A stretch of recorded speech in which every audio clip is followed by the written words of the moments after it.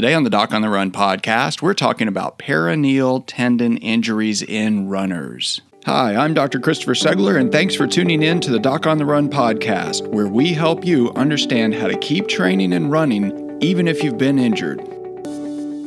I recently had the honor of being interviewed by Runners Connect to contribute my thoughts on peroneal tendonitis in runners. This live recording was part of the 4-day Injury Prevention Summit where Runners Connect interviewed 25 of the world's most renowned running injury experts. This episode is going to be an overview on peroneal tendon injuries in runners, and for most of you listening to this, it will give you all the information you need to figure out what's going on with your peroneal tendons and get back to running. But make sure you go to the show notes page and I'll explain how you can get access to the corresponding video lecture that was presented during the 4-day Injury Prevention Summit. Okay, so we will be covering peroneal tendonitis today, as you know. And I think first off, just in case people don't listen to your first talk on Achilles tendonitis, could you just kind of tell us a little bit about yourself and your background before we jump into the interview? Sure, of course. Thanks for having me on the Injury Prevention Summit, and I'm Dr. Christopher Segler, otherwise known as Doc on the Run.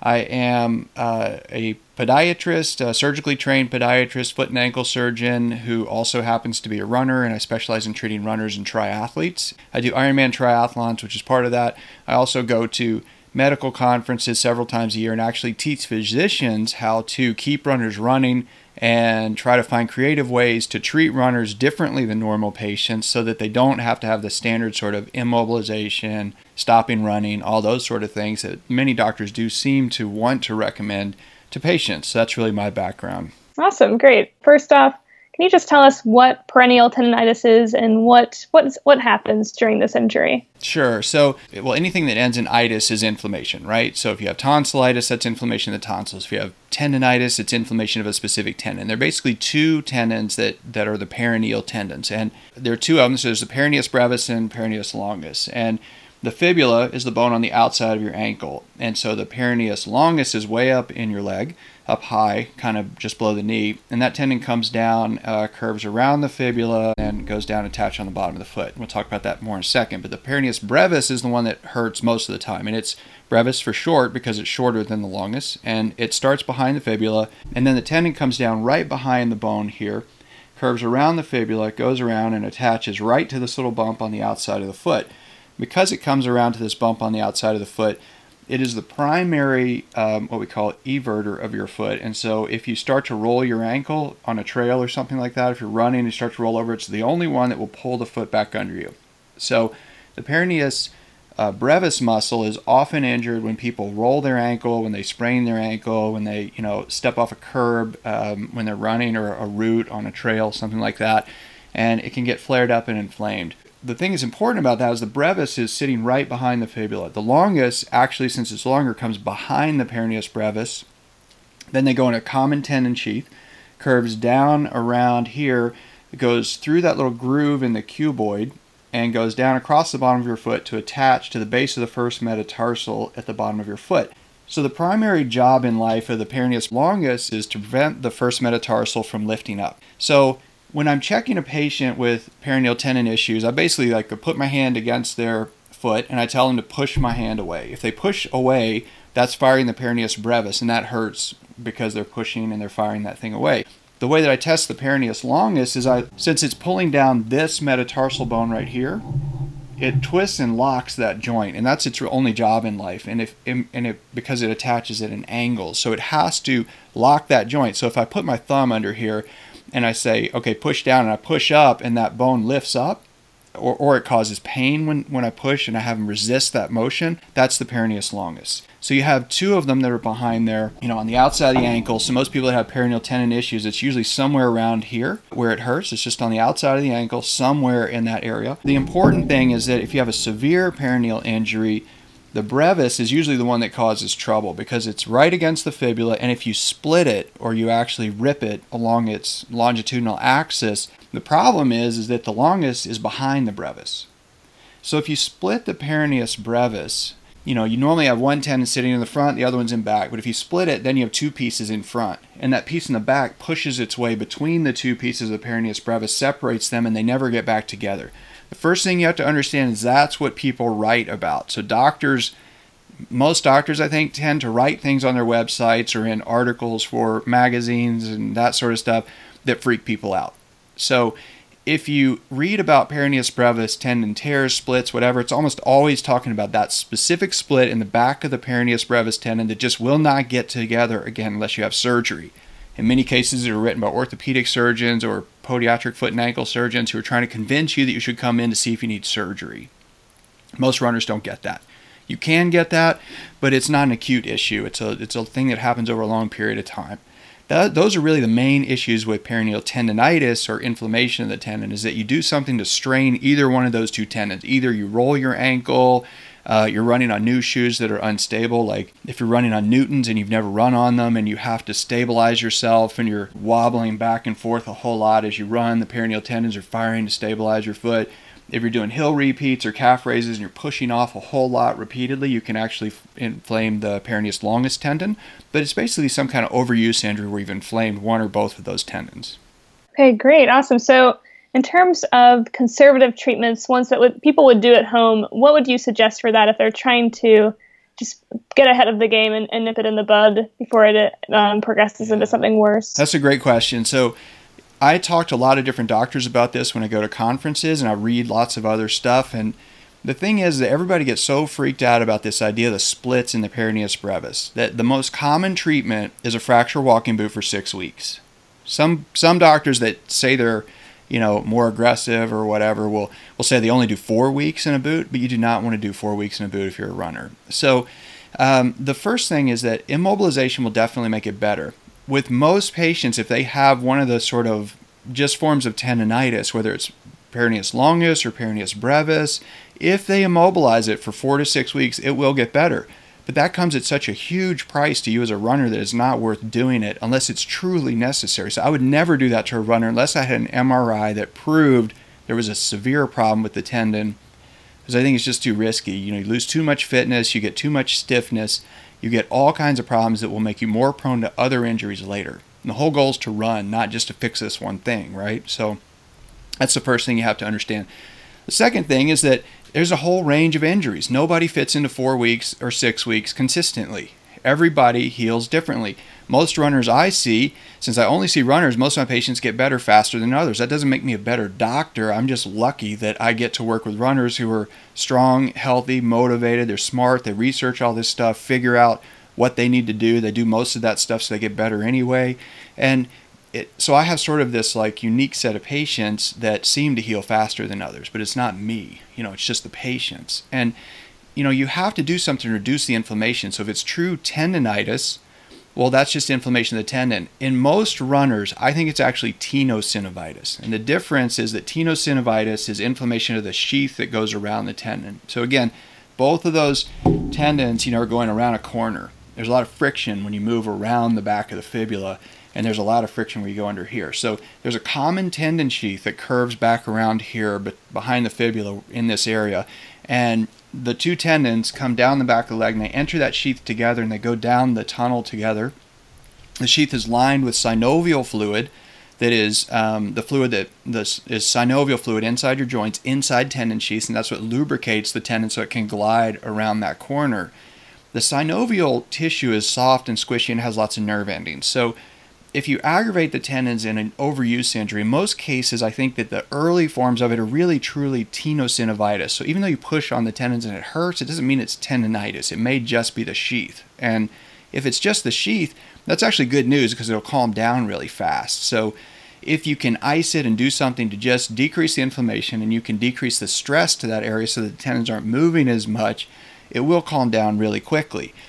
If you do that and you get better really fast, it's almost always tenosynovitis because the tendon takes longer for it to calm down because the blood flow is not as good in the tendon. So you have to do that initially. You want to try to just shut off all the inflammation. And, again, it's a whole range of trouble. You can either get an MRI to try to discern that, or you can just try the treatments that would help the earlier forms of tenosynovitis and tendinitis. And if it improves, then you have an answer. You don't need to waste half a day and $1,000 on an MRI. You can figure it out just by treating it. So what I would say is that for anybody that has pain that they suspect is peroneal tendinitis, it really doesn't matter that much which tendon it is, except you want to try to remove the offending activity, right? But if it really hurts, you're probably not going to be running on trails or doing hill repeats or whatever anyway. So, it doesn't really matter that much, but you want to try to shut off the inflammation first thing. That's the biggest thing. So what that means is that, you want to ice it or do contrast bath soak, wear compression socks, elevate, particularly while wearing compression socks, to try to force that fluid out of there as quickly as possible. I would even sleep in compression socks for a few days, because when you're flat, your blood pressure goes down, your heart rate goes down, there's no gravity pushing fluid down there, and all those things can help decrease the inflammation in the tendons themselves and the tendon sheath. So that's sort of the first step. The other thing is that if you notice walking around the house it hurts more when you're barefoot, don't go barefoot. Wear running shoes or whatever in the home. It's not that complicated. So you can add all these different steps of treatment along the way, but you want to start with the simplest ones first. Okay, great. So you did touch on some training modifications. You don't want to run uphill and on any sort of rocky terrain.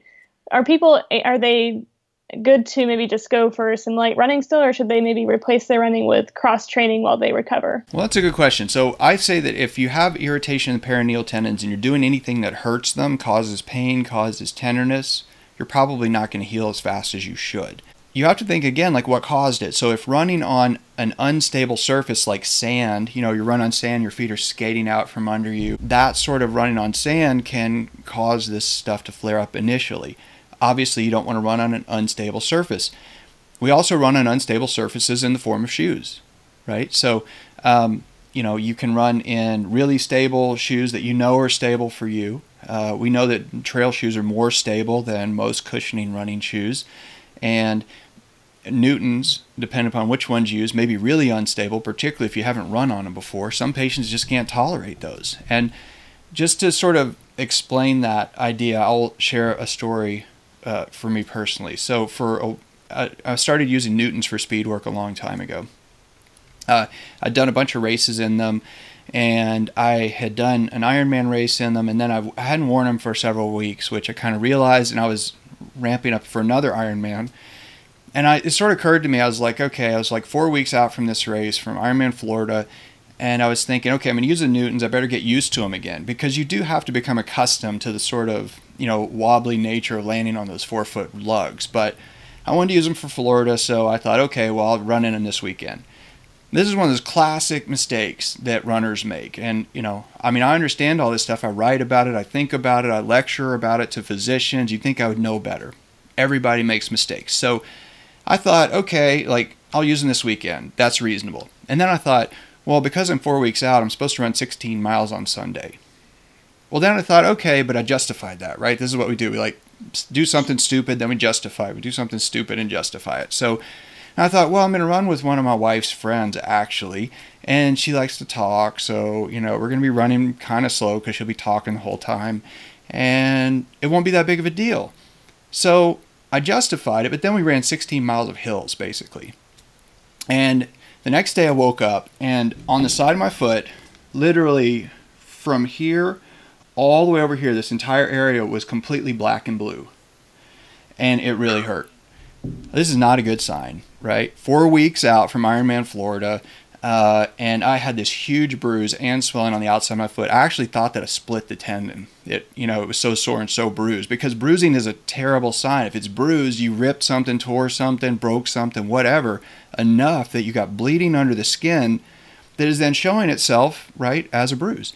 So I was like, wow, you're an idiot. This would be malpractice if you were my patient, So that was all from running on unstable 4-foot lugs that I wasn't used to, running too far. I got fatigued, so then my tendons are working harder trying to absorb that force as I fatigued during the run, running on hills as I got worn out. So obviously in that circumstance, the worst thing would be to run on those same shoes again. Definitely be better with something stable, regardless of what kind of shoes you run in. Anything more stable would be better. Anything minimalist would be worse, because your body has to stabilize yourself. But if you add a shoe that has a stable platform, a wide flare under the forefoot that imparts stability because it works kind of like an outrigger, then that helps, right? So you have to identify what started it first and not do that thing. That's a big part of it. Okay, great. Okay, awesome. And that's a great story that a lot of runners can relate to. I know I've done that myself quite a few times, is trying out something new in a long run that didn't agree with me. So That's not good. So no, it's not. So I guess we've talked about more conservative treatments. How about if those don't work out, what would be the next step for runners? This is the Doc on the Run podcast. Don't go anywhere. We'll be right back. What's a virtual doctor visit? The idea of not running at all while waiting for my foot to heal was simply depressing. I really needed a second opinion from an expert, someone who specializes in helping runners. What you'll get from Dr. Segler, in my experience, is expert runner and medical care that's individualized for your needs. I left with actionable steps to recover from my injury. Dr. Segler is different, and I felt heard, didn't feel patronized, and I felt like he prioritized getting me back to running as soon as possible, as much as I did. I just couldn't see sitting around for 6 weeks knowing my hard-earned fitness would vanish. I know Dr. Segler is an expert, and I wanted to see him in person. But frankly, I just couldn't afford the cost of a house call. I saved enough money to pay for my next marathon registration. You'll have an appointment with Dr. Segler, whether it's via Skype or on the phone. You can expect, 1, he's going to be on time. 2, he's going to be able to spend more time with you than the typical visit in a doctor's office. And both of those are going to result in a more effective diagnosis and treatment plan for you. I'm a young woman in the Philippines, and I hurt my ankle yesterday. I just wanted to say thank you, and that it's such a relief to be able to find a website like yours and get some information when I'm in a place with little to no medical care. So I just wanted to call and say thank you. You're awesome. Book a virtual doctor visit and get a second opinion online today. Welcome back to the Doc on the Run podcast. If those don't work out, what would be the next step for runners? Right. So, like what I did initially during that episode, let's say, is I was worried about it. Now, I can tell you for sure, if I saw 100 podiatrists, 98 of them at least would have said, you have to use a fracture walking boot for 6 weeks. Again, this is 4 weeks out from Ironman Florida, right? So, I mean, I'm not stupid, though. I mean, I did a stupid thing, but I'm not really stupid. So I basically was like, okay, I got to be aggressive here. I tried icing it. It felt a little better, after I really iced it. I mean, I completely submerged my foot in ice water. It made a big difference. And walking around in running shoes, it actually felt much better. So I'm like, this is a good sign, right? Immediately feels better after icing. I can walk in running shoes without dying. So I wore running shoes all the time. But then I also was like, okay, I only have 4 weeks. I don't have time to screw around with this. So I wore a fracture walking boot for like 3 days. And just wearing the fracture walking boot and completely immobilizing it just to let it really calm down. And I was wearing compression socks, by the way. I slept in the compression socks. I slept in the boot. And within just a couple of days, it was basically pain-free. Like the next day, I could walk on it in the boot with no pain at all. So I wore the boot for a couple of days, completely calmed down. Then I went back to running. I was cautious about what shoes I was doing. I ran on stable surfaces. I was about to start tapering anyway, so at least I kind of made it through most of the long stuff. And then I went to Ironman Florida, and that was my fastest Ironman ever. So you can recover, so I was pretty freaked out about it at the time, but it did wind up being my fastest Ironman ever. So again, 98% of podiatrists would have told me that I couldn't do the race and that I should be watching the race wearing a fracture walking boot. And you don't have to do that. So that's sort of what I did. As I tried like the shoes, I tried some icing, I tried compression, and then I immediately was like, I don't really want to wait to see if I'll be better in a week. I'm just going to use the boot for a couple of days now. Most people will not need to do that, but I had what I felt like was a really sort of compressed time frame with high urgency to get better as quickly as possible. And that was what I did. So if you do ice, you do compression, you try some more stable shoes, then the next thing is basically to try something like either you go see a doctor, they will tell you to use a fracture walking boot, or you can get an MRI to look at it and see if you have a more severe injury before you try a fracture walking boot, or you can just try a fracture walking boot for a very brief period of time. The in-between treatment for those is to use really, really stiff backpacking boots. Like I've got a pair of boots that I use for approaches on rock climbs. I use them when I fly a paraglider. They're pretty stable, so they're pretty protective. Those boots are really stiff and very stable, but they're really backpacking boots is what they are. Then I also have some plastic mountaineering boots that I use for ice climbing. Those are just as stiff as a fracture walking boot. It's obviously a lot easier to walk in hiking boots than a fracture walking boot, and most people have those at home. So, the next thing really is instead of just trying to not use unstable minimalist shoes is to try something more stable in terms of an athletic shoe. If that doesn't seem to make a big difference, then you can try like a backpacking boot or something that's really stable to try to see if that additional stability will let it calm down quickly. Okay, great. Awesome. Okay, I just want to take a break for a second here because I realize that we're covering a lot of material really quickly. When listening to the audio playback, I realized that I was using a number of anatomic foot models and visual demonstrations that help solidify these ideas about peroneal tendon anatomy and peroneal tendon injuries. Well, don't get confused by this. If you're having a hard time visualizing the anatomy or exactly what I was trying to explain visually, I'm going to give you two ways to better understand. The first thing is that if you want to see the actual live video recording of this lecture, all you have to do is go to docontherun.com and I'll make sure you can still get access to the video lecture. You do have to pay for that access, but right now Runners Connect is offering an awesome deal. By the way, I don't get any sort of commission if you click on that link, but I do think it would be valuable for you, and the cost is really cheap. In fact, this morning I spent more money at the coffee shop than you would spend for a month of access to all the lectures, not just mine. So go to the podcast show notes page for this episode on docontherun.com, click on that link, enter your email, and it will immediately send instructions to you on how to access the Injury Prevention Summit. The second thing is, I've been working on a new multi-part series on peroneal tendon injuries that is going to clearly break down everything runners need to know about the various different forms of peroneal tendon injuries in runners. The first episode will come out next week and the others will follow shortly thereafter. So go to the show notes page on docontherun.com, click on the link at the bottom of the page, and I'll make sure you get immediate free access to the upcoming episodes delivered directly to your inbox the second they're released. So in terms of prevention, obviously a lot of this comes down to footwear, but are there any exercises, would foot core perhaps help just prevent this injury in the future? Yeah, so basically, why do you get injuries? I mean, it's really simple if you think about it. All injuries, doesn't matter what it is. It can be the Achilles tendon, it can be anything, right? How do you injure your back? Your back's weak and you do something that twists it and pulls it in the wrong direction. It's all the same stuff, right?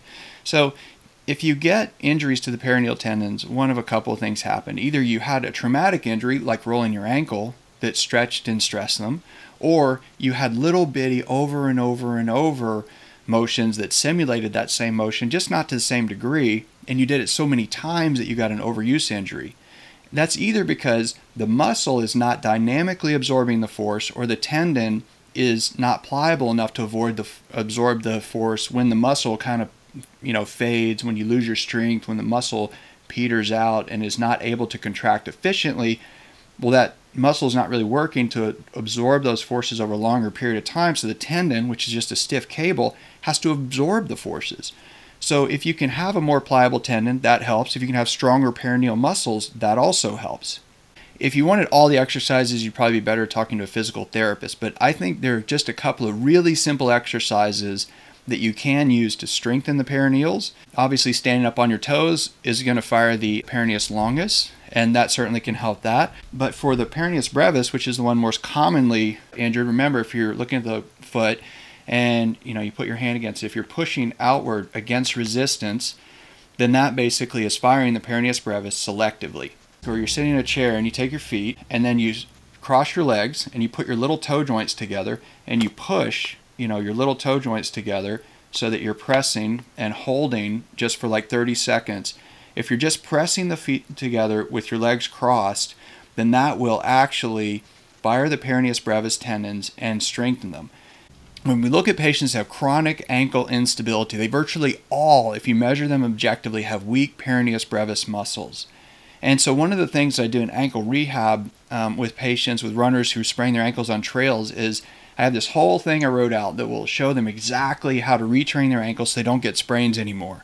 It's very specific, but there's one exercise, and it's that one where they're basically crossing their legs and pushing the little toe joints together to try to fire the peroneal muscles and strengthen them. I'm like, just do that 10 times a day when you're sitting at your desk, when you're watching TV, whatever, and you can really strengthen those muscles. I really and truly believe that like 90% of the patients who get chronic ankle sprains where their ankles are weak and they're rolling their ankles, they're at risk for peroneal tendon injuries as a result. If they just did that multiple times a day, every single day, they wouldn't have those problems anymore. Yeah, I totally agree. So a lot of it does come down to preemptive action, like you said. But I think that pretty much covers everything I wanted to get to. Is there anything you feel like we might not have touched on? Yeah, there's probably one other thing we'll probably have to mention really briefly, and because I get this question all the time, and it's about popping and clicking with the peroneal tendons, right? So you can get what we call subluxing peroneal tendons, and that's where the tendons, they're sitting behind here on the back of the fibula, and there's a band of tissue called a retinaculum that holds them in place. The fibula, I don't know if you can see it here, but it's supposed to have a groove. Can you see that little sort of concave groove right there? Yeah. Yeah, so that's the normal anatomy, but there are 3 different versions of the fibula. So in one case, it has that little groove or trough where the peroneal tendons can sit in the trough. So when they fire, they don't flip forward. Some people, it's kind of flat, and some people, it's actually curved outward, which is not great. So if in the cases where it's curved outward, it's really easy for the tendons to kind of pop toward the front of the fibula, and when they pop over that little edge of bone, it can make a popping or clicking sound. It can also, the tendons can just flip back and forth and make a popping and clicking sound.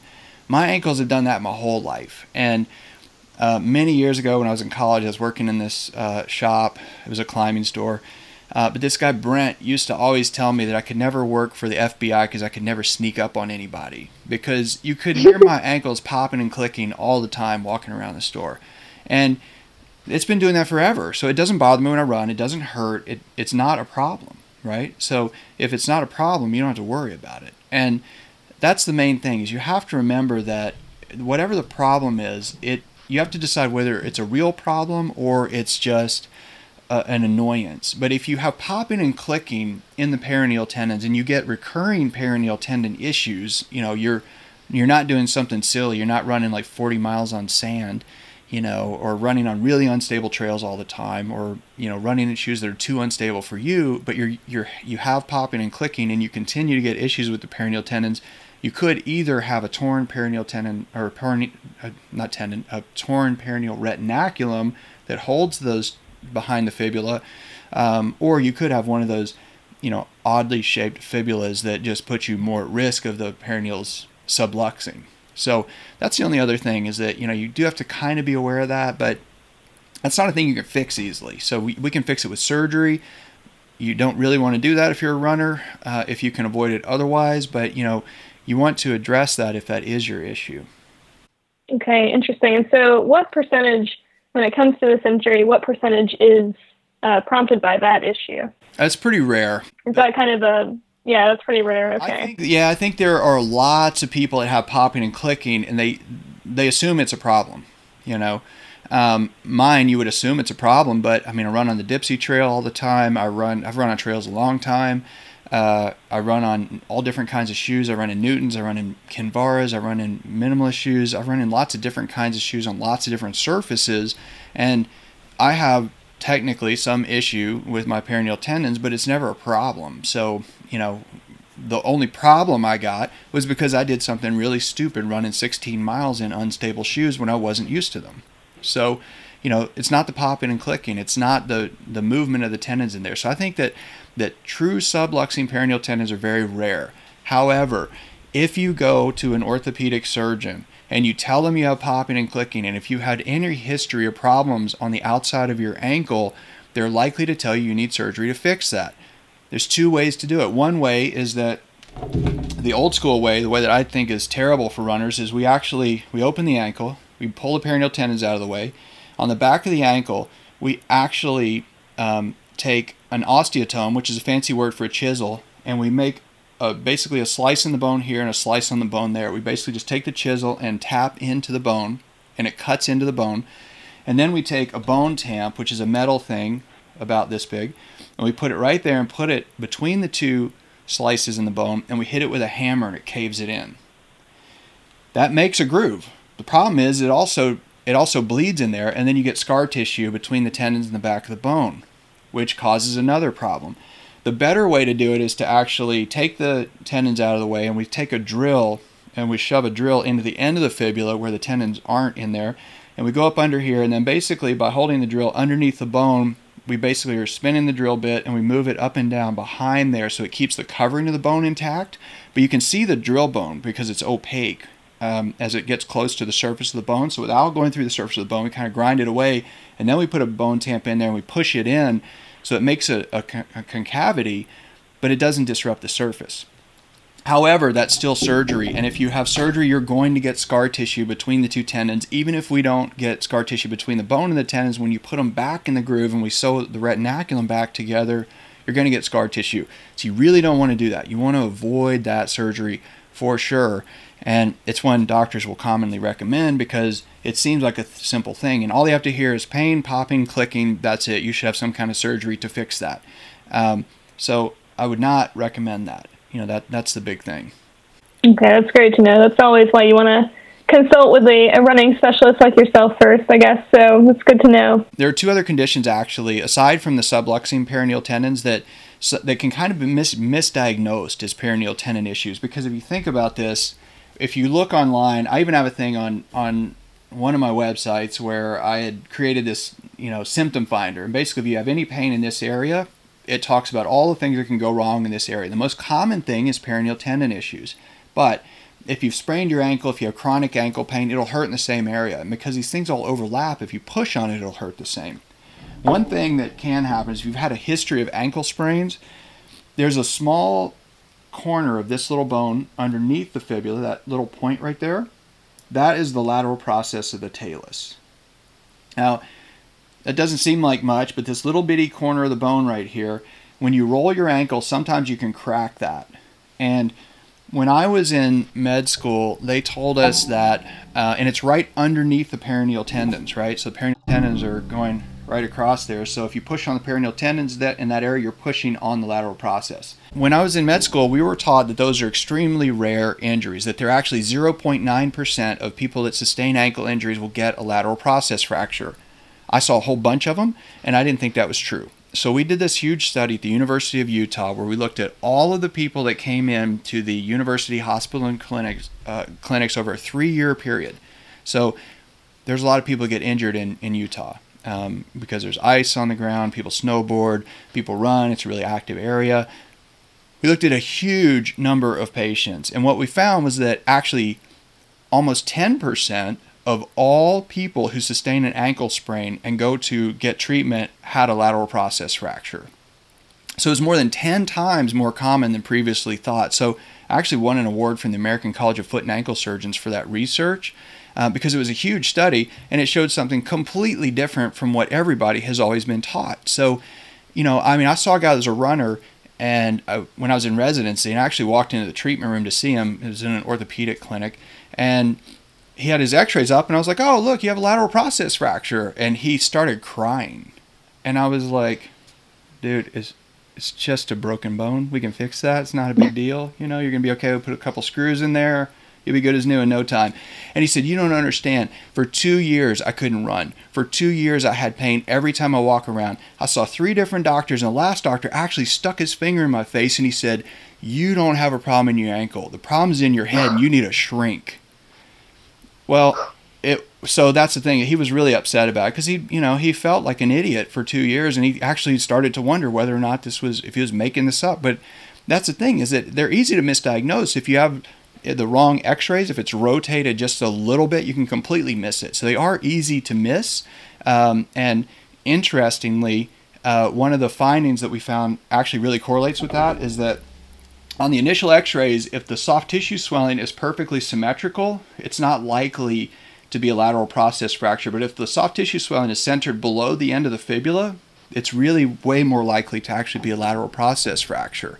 And, we did this huge study, and one of the people that helped us with it was the director of musculoskeletal radiology at the University of Utah. She wrote a textbook on foot and ankle surgery, and she's always talked to her fellows and residents in radiology about how to not miss these things. After that study, she actually went back, took all of our data, all of our cases, and then reviewed them to see how many of her own residents actually missed them, and tons of them were missing them. So even though they're supposed to be the experts, they were still missing them. So that's one thing, is that, if you don't get better, if you try these simple things and you're not really improving, well, a broken bone that you have missed or misdiagnosed is not going to get better. So if you try to get better and you're not improving, then you have to seek treatment. You really need to get an MRI or a CT scan and figure out whether or not you might have one of these lateral process fractures, so that you can get the right treatment. That's amazing. Gosh, I can't believe that story that the doctor told him he's all in his head. That's amazing that a doctor would say that. So it does happen, yeah, but also I think crazy. A lot of, when doctors, if they think they have the right idea, and this is really, really common with runners. I've seen dozens of runners who tell me, no, my doctor actually told me that I was lying, that there's no way, that I had to be running, I had to be doing something because I'm not getting better. And so a lot of times doctors, we think we know what will work. And then when the patient doesn't respond the way that we think based on what we've decided they have, we often, by default, will think, well, the patient must not be doing what I told him to do, or the patient would be better. And it never occurs to most doctors that they could possibly be wrong, right? So, but you as a patient, as a runner in particular, you have to be aware that sometimes doctors are actually thinking that stuff. Mm-hmm. Yeah, but I think with the doctors that do deal with runners quite a bit, like yourself, they do know that there are a lot of variables that go into a situation. So I feel like you would be, better with kind of doing a trial and error process, whereas a primary care doctor might think the patient might be lying or something. But that's interesting. That's really interesting. No matter where you are, you have to find a doctor who really does work with runners, because if they understand runners, then you're more likely to get better faster, and they're more likely to also help you understand, and work toward your specific goal as opposed to just making the pain go away. The pain going away is important, but running's more important, right? Absolutely, yep. All right, thanks, Chris. All right, bye-bye. At this point, you should have a good idea about peroneal tendon injuries and what you should do if you're a runner and you want to get back to running. But if you're at all confused, make sure you go to the show notes page on docontherun.com, click on the link at the bottom of the page so you can get access to the video lecture and immediate free access to the other episodes that explain all the specifics of peroneal tendon injuries in excruciating detail as soon as they come out. Don't let peroneal tendon injuries keep you from running. There's always a solution. You just have to find the right solution for you. If you have a question that you would like answered as a future edition of the Doc on the Run podcast, send it to me, and then make sure you join me in the next edition of the Doc on the Run podcast. Thanks again for listening.